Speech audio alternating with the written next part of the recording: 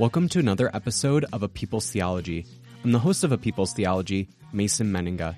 In this episode, I talk with Brian McLaren. Brian is an activist, public theologian, and author of many books, including most recently, Do I Stay Christian? A guide for the doubters, the disappointed, and the disillusioned. Also musically featured throughout this episode is Valley Heart. Valley Heart is an alternative band from Boston. You can get connected with Brian and Valley Heart and their work in the links in the episode description. If you're a fan of A People's Theology, it would bring me no greater joy than if you gave the podcast a 5-star rating and review. Tell me what you like about the podcast. Also, if you feel so inclined, please support my Patreon at patreon.com/Mason Menninga. There are multiple tiers with wonderful rewards, including papers I write to even a book club. Enough of my rambling. Enjoy more inspiring and liberating theology.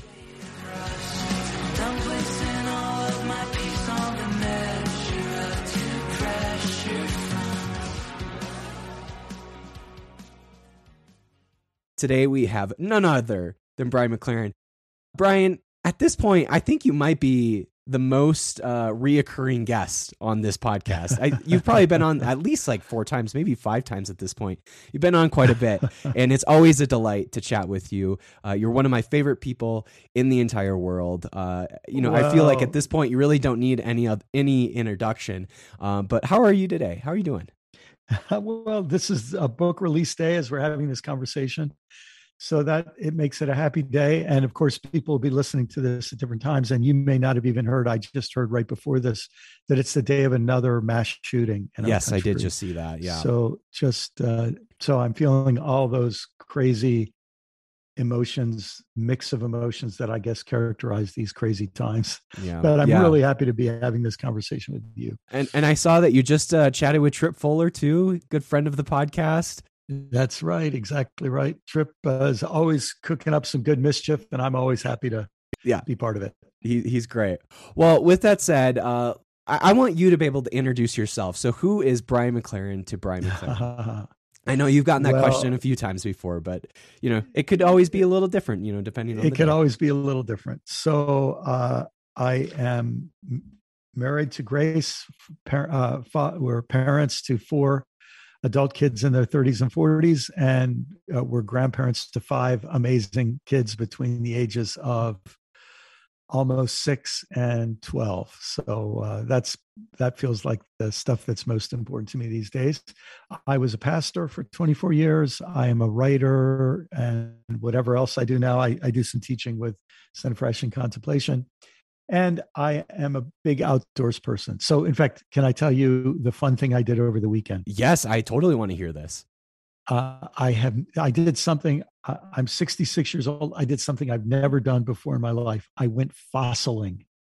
So wow. A friend of mine and I went to this river about 2 hours north of here that's famous for fossils. Okay. We took kayaks up the river, found a place where there was a sandbar. And for the whole day, we dug shovels of sand underwater, picked them up, put them through a sieve, and found shark's teeth. And did you find any dinosaurs? We found prehistoric manatee bones. These are all fossilized. So it's all from, up to, I think, 60 million, 70 million years ago. So it's pretty cool. Oh, my goodness. How about that? And that's the first time you've ever done that? I've never done that before. So we're, up to water, up to our chests in water, and the currents flowing by, and we're trying to get a shovel full of sand and gravel and grit up. And it was just a lot of fun. Yeah. I grew up in South Dakota, and on the western side of South Dakota is where all these like dinosaur bones are all the time. And so I grew up like going to all these, places where they were digging up dinosaur bones, and I always thought that was the coolest thing when you're 7 years old. Like, of course, dinosaurs are like the coolest thing, and so that was always a fun place to live, given the fact that there were so many dinosaur bones you could actually see. So my inner 7-year-old came out, and I bet that childlike experience of just the wonder that you can find things like this, and that this little tooth I'm holding used to be in the mouth of a prehistoric shark. So just amazing. And this doesn't necessarily have to deal with the book, but I've always wondered, when I think about the world in that time, millions and millions of years ago, like, Yeah. what was God's relationship with the world that time? Yes. The humans didn't exist yet. And so Yes. I think a lot of times we think of God only insofar that humans have existed. But, if we really Yes. do believe that God has always been around and the world has been around for millions, if not billions of years, then God has always has had a longer relationship with the world before humans than with humans. That's true. It just shows how egocentric we are as a species, as if God were sort of sitting around uh, uh, thumping God's fingers on the table, thinking, "Oh gosh, only 60 million more years, and I can finally hear a praise chorus. Right. I can finally have some people praising me." Oh yeah. Yeah. Yeah. God waited a long time for Chris Tomlin to show up.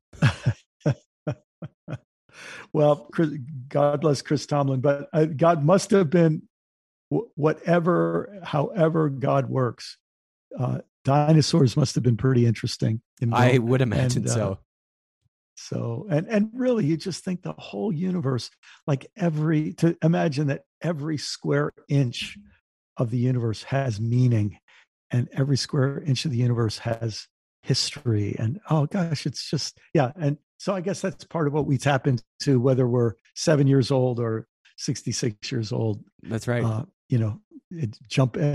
Appreciating all that. And of course, I'm a birder and I love all kinds of wildlife. I have tortoises walking around my backyard.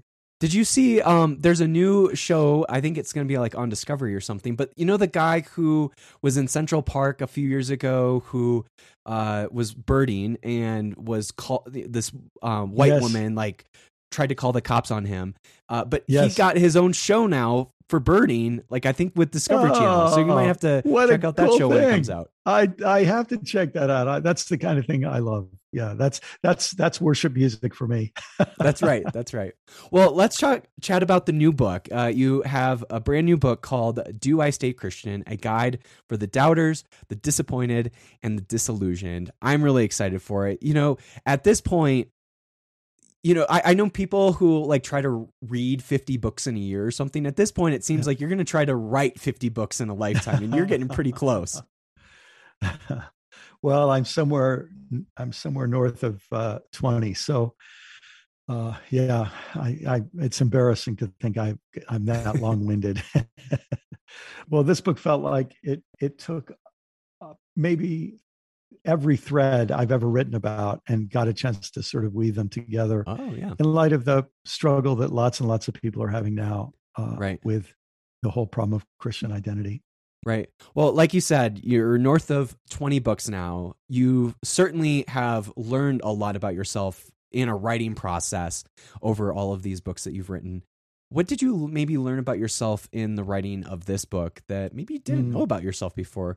Yeah. You are a very curious person. You're always interested in learning. So I'm curious, maybe there's something you learned about yourself in this. Well, that's a great question, Mason. I mean, speaking of writing process, I mean, the thing about my writing process is I really love to write, and I always have some sort of a vague outline of what I'm going to do. But when I actually start writing, it's interesting to watch just how curiosity changes my plan and leads me in different places. So, and that certainly was the case with this book. I just felt like I was kind of trusting my intuition to know where the next step was supposed to go. So it was a good experience in that way. But at the end of the book, I basically say something so incredibly obvious, but it really did hit me with a certain force of insight. And that is that every book I've written has been about conflicted religious identity. Right. So I just realized, yeah, that's sort of the story of my life. Right. So right. That's really been what I've been writing about. I guess that was obvious to everybody else, but it became obvious to me finally. Yeah, I've always kind of wondered, it does seem like the people who have the healthiest relationship with their religion are the people that sometimes are the most conflicted about that relationship with religion. There's so much truth to that. I have a friend, she's a rabbi. I respect her so much. I have deep, deep respect for her. And I just got an email from her the other day. I just can't stop thinking about it. She just got back from Israel. And while she was in Israel, She was with an Israeli group that stands up for Palestinian human rights. Mm-hmm. And she went with them and witnessed the Israeli government doing a house demolition. Mm-hmm. And she wrote about this. And I mean, as I read it, I just felt like, yes, you're experiencing as a Jew what I and so many are experiencing as Christians. And I'm sure there are Muslims experiencing similar things. And it's not because you don't care about your religion that you're brokenhearted. It's because you do. Mm. And it's not, in fact, if you take her experience and then juxtapose it with the recent headlines about the Southern Baptists, basically, after all of their condemning of people for sex in 100 different ways, they were covering up for the sort of old boys Mm-hmm. network of people abusing power. And you think that these people who seem to be so loyal to their religious group are the ones that actually do it the most harm. Mm. And it's people like my friend who are willing to critique their religious group that are actually doing it, doing it good that it Right. needs. Right. Absolutely. Well, kind of along those lines, as you wrote the book and you were doing the research for the book, did you learn anything theologically, whether it's about Christianity or something else that Yeah. maybe you didn't know before? But yeah, is there any sort of kind of more, knowledge-based type of learning that you had, not necessarily about yourself, but Yeah. about theology or whatever it might be? So I'll tell you a couple things. The first one is I didn't learn it while I was writing the book. I learned it about a week ago. So the first third of the book, the book has three answers to the question. The first question is, first answer is no, I do not want to stay Christian. Second answer is yes. And then the third question is, look, I don't know if I'm going to stay Christian, but I have to figure out how to be a human. So those are the three parts of the book. And in the first part of the book, the very first chapter of reasons to say no is Christianity's history of anti-Semitism. Mm-hmm. So, as I was writing the book, it was during the pandemic, the early parts of the pandemic. And I did a bunch of research about how Jews became the scapegoats for anxious Christians during the pandemic. And I tell one just nauseating story about that from medieval Europe. But I didn't know until last week that England kicked out all Jews for a couple of centuries. Like, wow. If you were a Jew, you had to leave the country. I wondered, how did I get this far in life without knowing that, Wow. So just another example of the ugliness of Christian anti-Semitism. Right.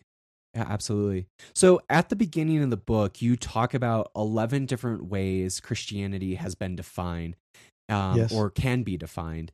Yeah. And I think this seems like a really key part of later on in answering the question, do I stay Christian, which you obviously do later on in the book. But I think these 11 different ways of defining Christianity seem like really key parts of that question, or at least giving a foundation to eventually being able to answer that question.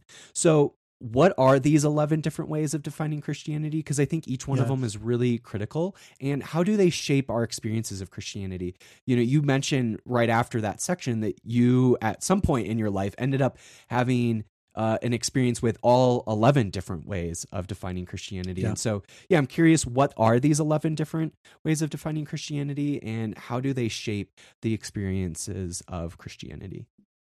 Well, Mason, I'm really glad you found that interesting, because to me, that was another sort of learning point for me when this came out of a conversation with a group of people. But as I've continued to think about that list, it's helped me realize that this is not only true of Christianity, this is true of every religion. Like every one of these has its application in every religious community. So I'll just read through all 11. You can define Christianity historically or culturally as a legacy you're born into. You can define it as institutionally as a power structure or hierarchy in which you participate. You can define it doctrinally as a set of things you believe. I think for a whole lot of us, that's what Christianity was. Right, it's a set of things you believe. Fourth, it can be defined liturgically or pragmatically as a set of rituals you practice.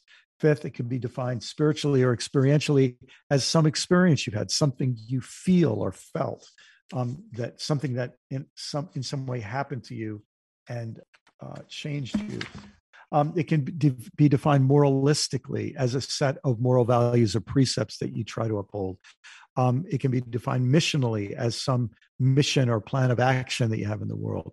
It could be defined demographically as a sociological or anthropological identity. It could be defined politically as a way of organizing people for political action. It's kind of interesting in today's world how that word evangelical, a high percentage of people today who identify themselves as evangelical don't go to church. Right. But it's become a political marker that they're proud to be associated with. Yeah, almost exclusively a political marker. Yeah. With a lot of people, that's right. Number 10, it can be defined socially as a community of people in whose presence you feel safe, welcome, needed, and so on. I have a friend who is not a believer in any way, but he loves, because of his political views, he loves being associated with a certain kind of Christian. And then Christianity can be defined linguistically as a shared set of words and ways of communicating. And I would imagine there are more dimensions too, but those were the 11 that have struck me as that I could kind of see in my own experience and hear others trafficking in. It is interesting to see how different Christian traditions stress one over the other. You know, like we just mentioned, you know, growing up evangelical, the doctrine one was certainly a really big piece. And obviously that's even changed more to now it's a political definition more so. And you know, you mentioned the liturgical one. I can definitely imagine, you know, the Anglicans in the world would probably define Christianity maybe around that a little bit more. And so it is interesting how different traditions might stress one over the other in these definitions. That's true. And then you think of how there's a kind of intersectionality with them. So for example, if you're Italian and Catholic, it's your Italianness and your Catholicity are overlapping in a really interesting way. It's different than if you're Irish and Catholic or German and Catholic, or Mexican or Congolese and Catholic. And you can see that in the United States. If you're Southern and evangelical, it's different than being California evangelical. So yeah, there's really interesting overlays. And an overlay that I don't think is distinctively Christian, but in other religions, this would be true.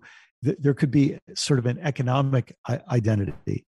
You know, for example, if you're a Dalit in India, your religious self-understanding and your economic self-understanding and the understanding of others about you, you know, would overlap in a really interesting way.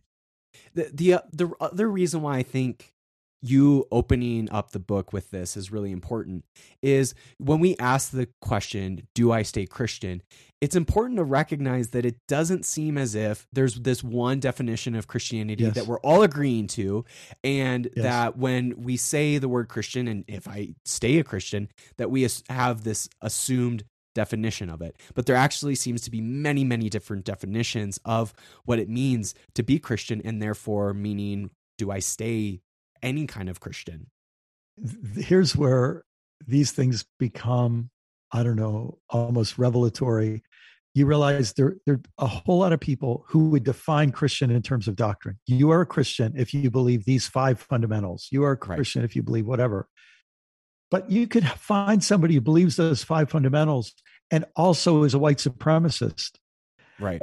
And so now they're an Orthodox Christian based on that set of beliefs. And in a certain sense, you have to welcome them in and celebrate them as being right and one of the insiders, even though they have this other characteristic. So there are all these unintended consequences that go along with however we choose that definition. And to me, just, you know, having a conversation like we are now, it seems to me would invite people to go back and think, I wonder what Jesus was interested in, you know, in this. I'll tell you, I feel this, like, I feel sorry for Jesus. I know that sounds funny. but I can maybe explain it by saying how I feel sorry for His dad tried to kill him. I mean, I really feel bad for the guy. According to some people, that's Yeah, right. that's right. um, but I feel sorry for the Buddha. Like, you think all the beautiful things the Buddha stood for, and then you go into a store and you see these just grotesque statues that people think of. That's a Buddha statue. And now having that statue on your mantle or bookshelf, I don't know. You just think the poor Buddha would just, well, if he were in any way attached to what happened to his name and teaching, he'd be depressed. Maybe he wouldn't. He would sufficiently detached from it that he wouldn't care. But at any rate, you just think it's an opportunity for us, if we take Jesus seriously, to say, I wonder, how Jesus would evaluate that list. What would really matter in his mind? Right. So the next part of the book then is that you give all these really, really great reasons for why not to stay a Christian. Let's chat about that then. Like, why would one, or why should one not stay a Christian? Yeah. And this is part of the reason why I love the book, is like, you're not just answering the question, do I stay Christian, and just trying to essentially evangelize people into staying a Christian. You actually give really good reasons for the opposite, for people to leave Christianity. And so, I'm curious, why should one not stay Christian? What are all the great reasons that you brought up in the book? So let me respond to that, but let me also say why I felt it was important to include these, because for people who are going to stay Christian, my hope is that nobody will be a Christian going forward who isn't aware of and honest about and affected by the past failures of our religion. In other words, if we manage to keep the secrets that we've kept up until now, we increase the chances that we'll repeat the behaviors. And so for people who are going to stay Christian, I want them to know these 10 chapters. But for people who leave, I want them to, in a sense, know you have a good reason to leave. And unless the Christian religion, some sector of the Christian religion, adequately addresses your reasons for leaving, you have a reason to be unsatisfied. So several of them relate to the past, parts of our history that we haven't acknowledged and that I'm very worried could be repeated. The first is anti-Semitism, as we mentioned. Second is the way Christians have treated their fellow Christians who express dissent, what I call Christian nonconformists. The third is the impact of Christianity's project of crusades and colonialism. This brutal history, one of the most vicious campaigns that resulted in death and horrible living conditions in really the history of our species. And then there are a series, the next set of chapters deal with things that are in the present. The power of money in the Christian religion, the power of institutionalism, the power of white patriarchy, and the power of toxic theology of people being stuck in a framework of beliefs. And it's not just the beliefs that are the problem. I try to explain in this book. It's the assumptions that underlie the beliefs that you have to uphold if you want to uphold those beliefs. And then some of them are experiential, kind of the experience we have that of not being transformed the way people promised us we would be, or watching others think they're transformed when it's obvious to the rest of us something's not working. And then watching all of the intellectual activity expended by Christians to uphold what they already think, whether it's right or wrong, and the lack of energy expended on other things. And then the last is just that to realize that there are demographic changes going on in the Christian faith, where young people who are younger and more educated are tending to leave here in the West. And what does that mean? And what is our different sectors of Christianity doing to address that problem? Because that it will change the meaning of the word Christian even more as we go forward. Yeah, absolutely. I mean, obviously you can't rewrite the book at this point, but I would imagine even like a report that came out with the Southern Baptist Convention, I mean, would be certainly something you'd want to include in that. And that's just one example of obviously many examples of like what's happening, not just in the present, but obviously has happened in the past. More than anything, it's one of those things where it seems as if everybody else recognizes this as a problem, except the people who are making it a problem. Yes. And then what tends to happen is the people who I call the loyal company men, and occasionally there are women in this category, but it's usually men. When you bring these problems up to them, they try to minimize them. And they seem to have no understanding that the act of minimizing them just makes everything even worse. The other thing that I appreciate that you brought up, and again, like you even have a chapter in this about the kind of beliefs that I think you use the language of toxic beliefs. And one of the things that I've really been exploring a lot lately is the fact that so many of the issues that we see in the world have some sort of animating theology behind them, whether or not those issues are kind of exclusively or explicitly theological. But at the end of the day, I would argue that there is some sort of animating theological belief behind them. And so, again, for the example of the SBC and the abuse report that came out, like for me, it's not just the abuse that's the issue, but you can't, if you want to end the abuse like that's happening in that church, you're actually going to have to completely change the theology, because the theology is going to animate a lot of the behavior that's happening in a church like that. And so, I'm kind of curious what your thoughts are around that too, when it comes to like, if we're going to acknowledge a lot of the reasons why you shouldn't stay a Christian, it still seems as if the theology, regardless if you stay Christian or not, needs to change. Well, exactly right. And so much we could say about this, Mason, but maybe one thing that's relevant to the Southern Baptist situation. So you could immediately point to doctrines that Southern Baptists not only uphold, but have sort of doubled down on in recent years. Male headship. So they say it's God's will that men are in charge. And then you watch a debacle like this, where men cover up for men and men disbelieve women. So you say that's a problematic belief. But underneath that belief, part of what gives Southern Baptists, and especially in recent years, a kind of a lack of self-awareness, it seems to those of us who are on the outside, many of us on the outside, is this idea that because they consider themselves conservative, they are God's people and they are right and they're God's favorites and God is depending on them. And whenever you give people what I call, an excessive confidence in their own role, then suddenly they think, oh no, here's a pastor who abused his power with a woman. And if this gets out, it will discredit our church. And then we won't be able to help people get saved.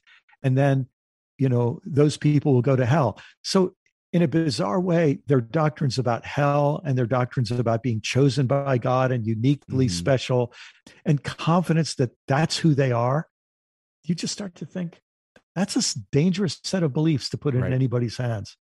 Here's the way to say it. Catholics couldn't handle it. Baptists couldn't handle it. Who wants to be the next to try? Right. And you can pretty much predict anybody who says we'll try to hold those set of beliefs and not abuse the power. I don't think so. Right. Absolutely. This episode of A People's Theology is brought to you by United Theological Seminary of the Twin Cities.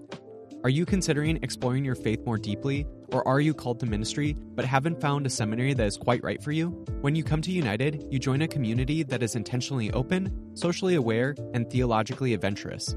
United's passion is equipping leaders to make real, lasting change in the world through their many different degree programs. Whether your vocation is in faith leadership, nonprofit leadership, academia, the arts, activism, or social entrepreneurship. And the best news is you don't have to uproot your life to attend seminary. United offers maximum flexibility to fit your schedule. Attend on campus or online, part-time or full-time. Their leading distance learning technology allows students to be active in the classroom and engaged with the United community. Want to learn more? Visit unitedseminary.edu/a people's theology or click the link in the episode description and receive a $1,000 scholarship when you apply and are admitted. United Theological Seminary of the Twin Cities, training leaders to dismantle systems of oppression, care for the spiritual needs of a multi-faith world, and push the boundaries of theology. Well, let's chat about then all the good reasons to stay a Christian. After all the reasons you list to say, you know what, maybe there's good reasons not to be a Christian. It does feel a little daunting then to maybe list or try to find reasons to stay Christian. But I think you do an incredible job. Like, what are the good reasons to stay Christian? I can list my own, but I'm really curious about then what is it that you believe are the reasons why people should stay Christian? Well, probably the only chapter that people would expect me to say that I said is the middle chapter 15 of that section, where I talk about I say our legendary founder. So, the honest truth is, the older I get, I've been at this a long time. The older I get, the more fascinating Jesus becomes to me. Not in the same ways as when I was a little kid or even a young pastor, but it's kind of like I just would have to say, like, just every time I say the Lord's Prayer, even if I'm rushing through it, I am now aware that every line in that prayer is revolutionary. Every line in that prayer has this profound depth that, when we take it seriously, it really is transformative. So all those things about Jesus just are staggeringly interesting to me. And the interesting thing is, I'm sure that I could officially leave Christianity and have no change in my admiration of Jesus, except for this. When Jesus was part of a religion that he knew was corrupt, and that in fact was plotting, the leaders of which were plotting to kill him, he didn't leave and start a new religion. And so that dimension of Jesus is certainly intriguing to me. Now, I know that a lot of Christians think he left and started a new religion, but he didn't. He was born a Jew. He died a Jew. He never told people, turn your back on Judaism, even though Christians ended up doing that.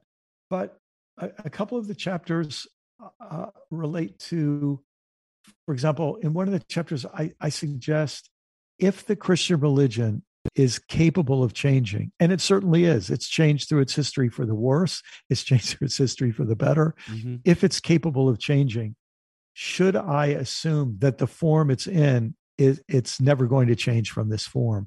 Or should I assume that, like everything else, it could change, and maybe by staying, I could help it change for the better? There's no guarantees about that, but it's a question I raise in one of the chapters. I have a couple chapters where I talk about the problem of innocence.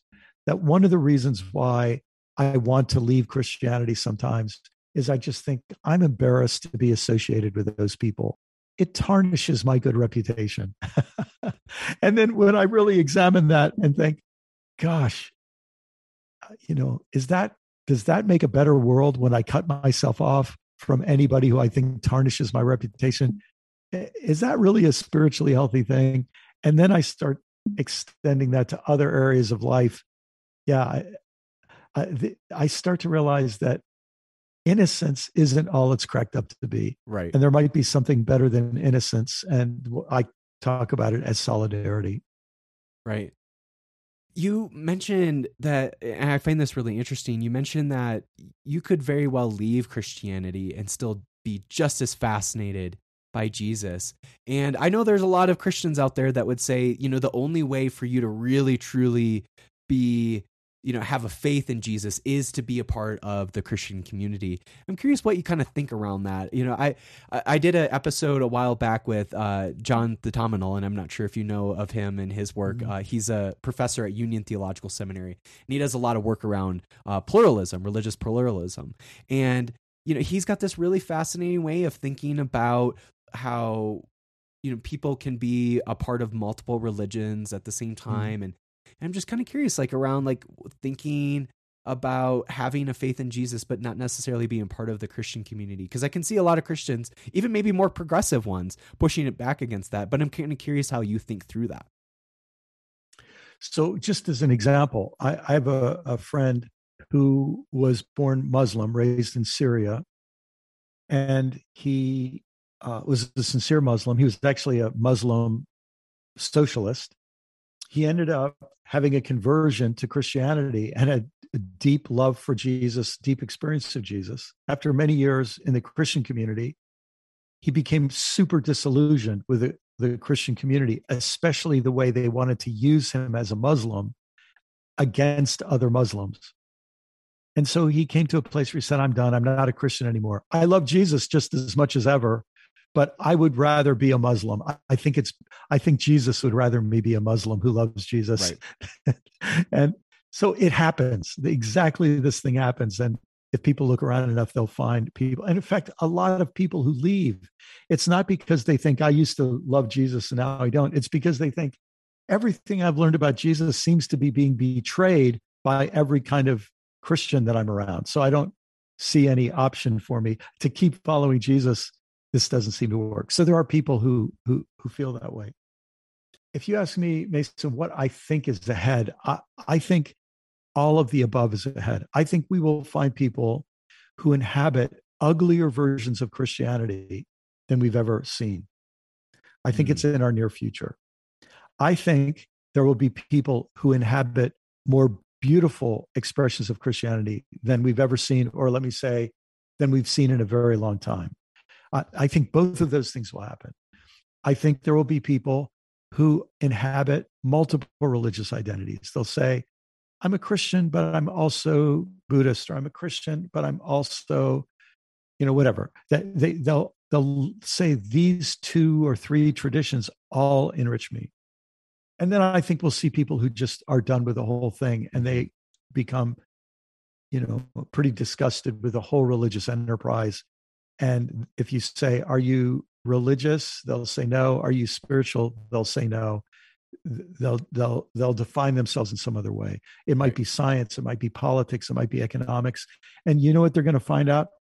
There will be beautiful people who do that, and there will be scary people who do that too. Mm-hmm. And I think that's why, as I wrote this book, I realized that the third part had to be, whether you're Christian or not, you wake up the next day and you have to figure out what kind of a human being you're going to be. And ultimately, I kind of think that's what Jesus cared the most about. After all, he doesn't say, by their labels you shall know them, or by their creeds you shall know them, right, or by their hierarchies you shall know them, but by their fruits, by the way they live, you shall know them. Right. So again, you touched on the fact that you could very well still have maybe like a faith in Jesus, but not be a Christian or be a part of the Christian community any longer. But you have, like, you've remained, you were pastor for many years. I know you're still a part of a congregation and everything. And so you definitely still identify as a Christian. So you definitely have stayed Christian. And there are many reasons for myself of why I've stayed Christian. I think of all the wonderful and beautiful Christians that have been a part of our tradition. I think of people like MLK and Dorothy Day and a lot of the queer Christians that I'm friends with now. Like, think about all of those folks and the way that they use their Christianity to do really wonderful things in the world. That's part of the reason why I want to still remain a part of this tradition. But yeah, I'm curious then for you, like, why have you personally remained a Christian? Why do you still want to be a part of this tradition that has done so much harm, but also some good? Yeah. So really all 10 of the chapters that I write about would be expressions of my own journey. If you were to ask me if any stand out, I mean, they all feel important. The way I articulated what you just said about the beautiful people you met is in one of the chapters. I talk about how leaving hurts my allies and encourages their opponents. So in other words, the people who are doing good as Christians, to have another one of us leave, in a sense, hurts them. It leaves them a little higher and drier. And all of the people who are doing things with the Christian religion that I think are super harmful and super dangerous. I mean, literally, that are threats to human survival. Those people would be so happy if people like you and me left. Right. They would have the swimming pool to themselves again, you know. But the interesting thing is, leaving Christianity would make some people leave me, right? Mm. In other words, you're no longer a Christian. I'm done with you. But the attitude I'd like to have is, because I'm a Christian, whether or not you're a Christian makes no difference to how I love you. You know, in other words, the lesson I learned from Jesus is that God is a God of non-discriminatory love. And so my aspiration, I fall far short of it, but my aspiration is to become a person of non-discriminatory love too. And one of the consequences of that is I care less about whether other people consider me a Christian. Because I know who I am and I know Right. what I'm about. And if they approve, that's great. And if they don't, that's great.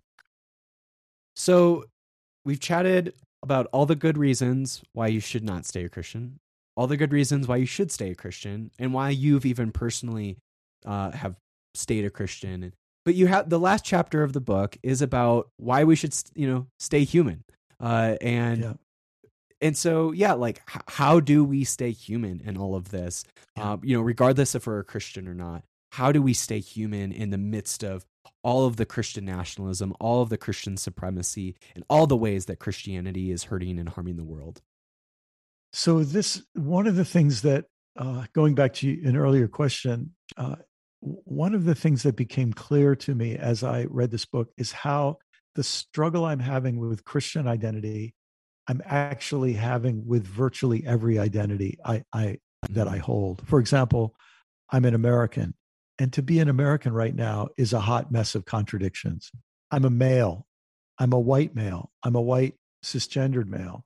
I'm a white cisgendered straight male. All of those identities have all kinds of dimensions to them that are problematic.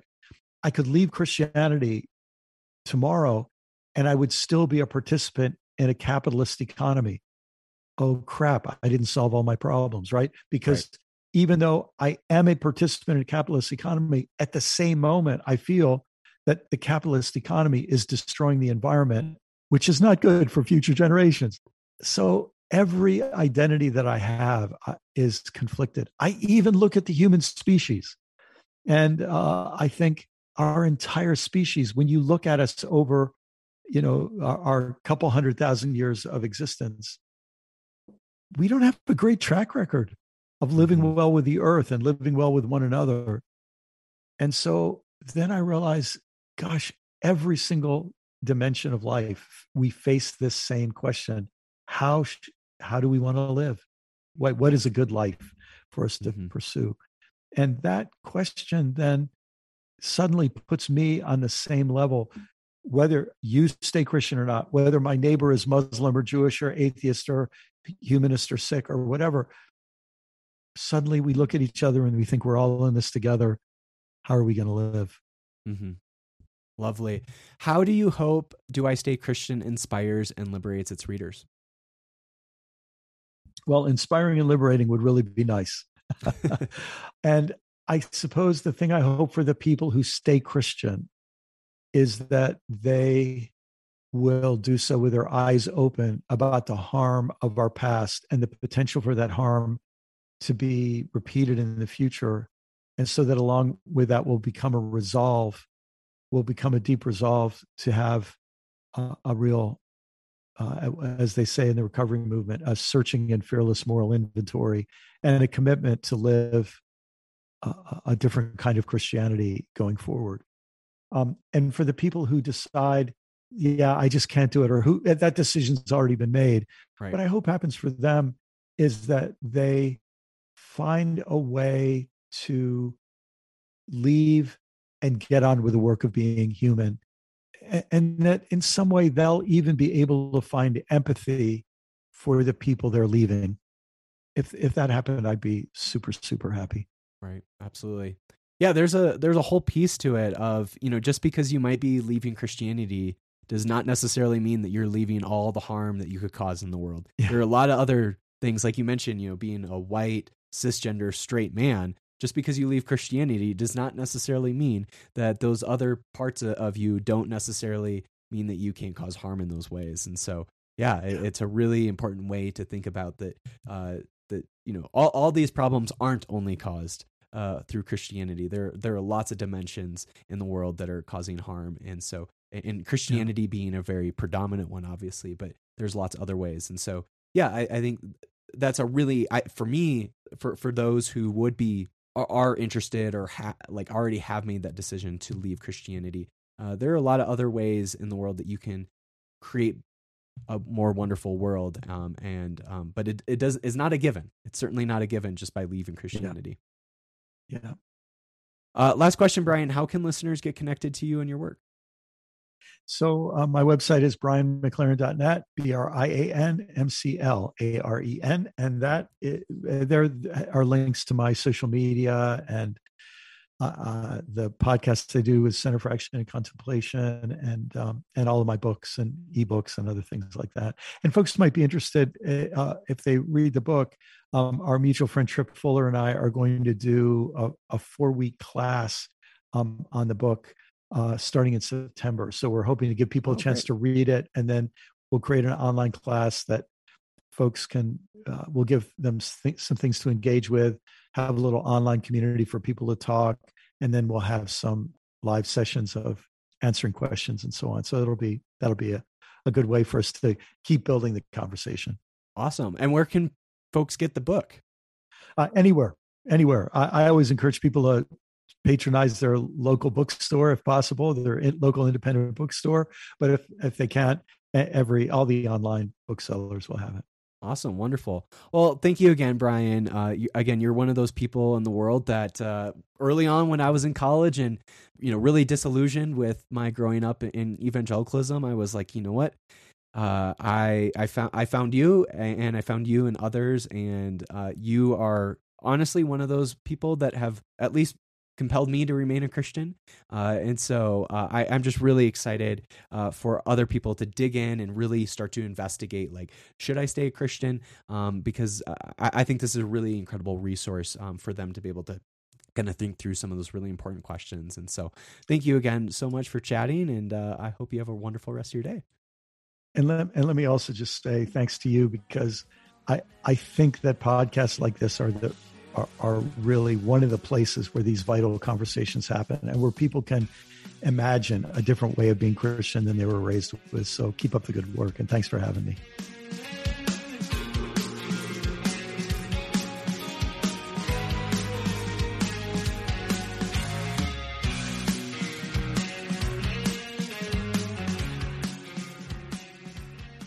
If you would like to connect with Brian and Valley Heart and their work, you can find links in the episode description.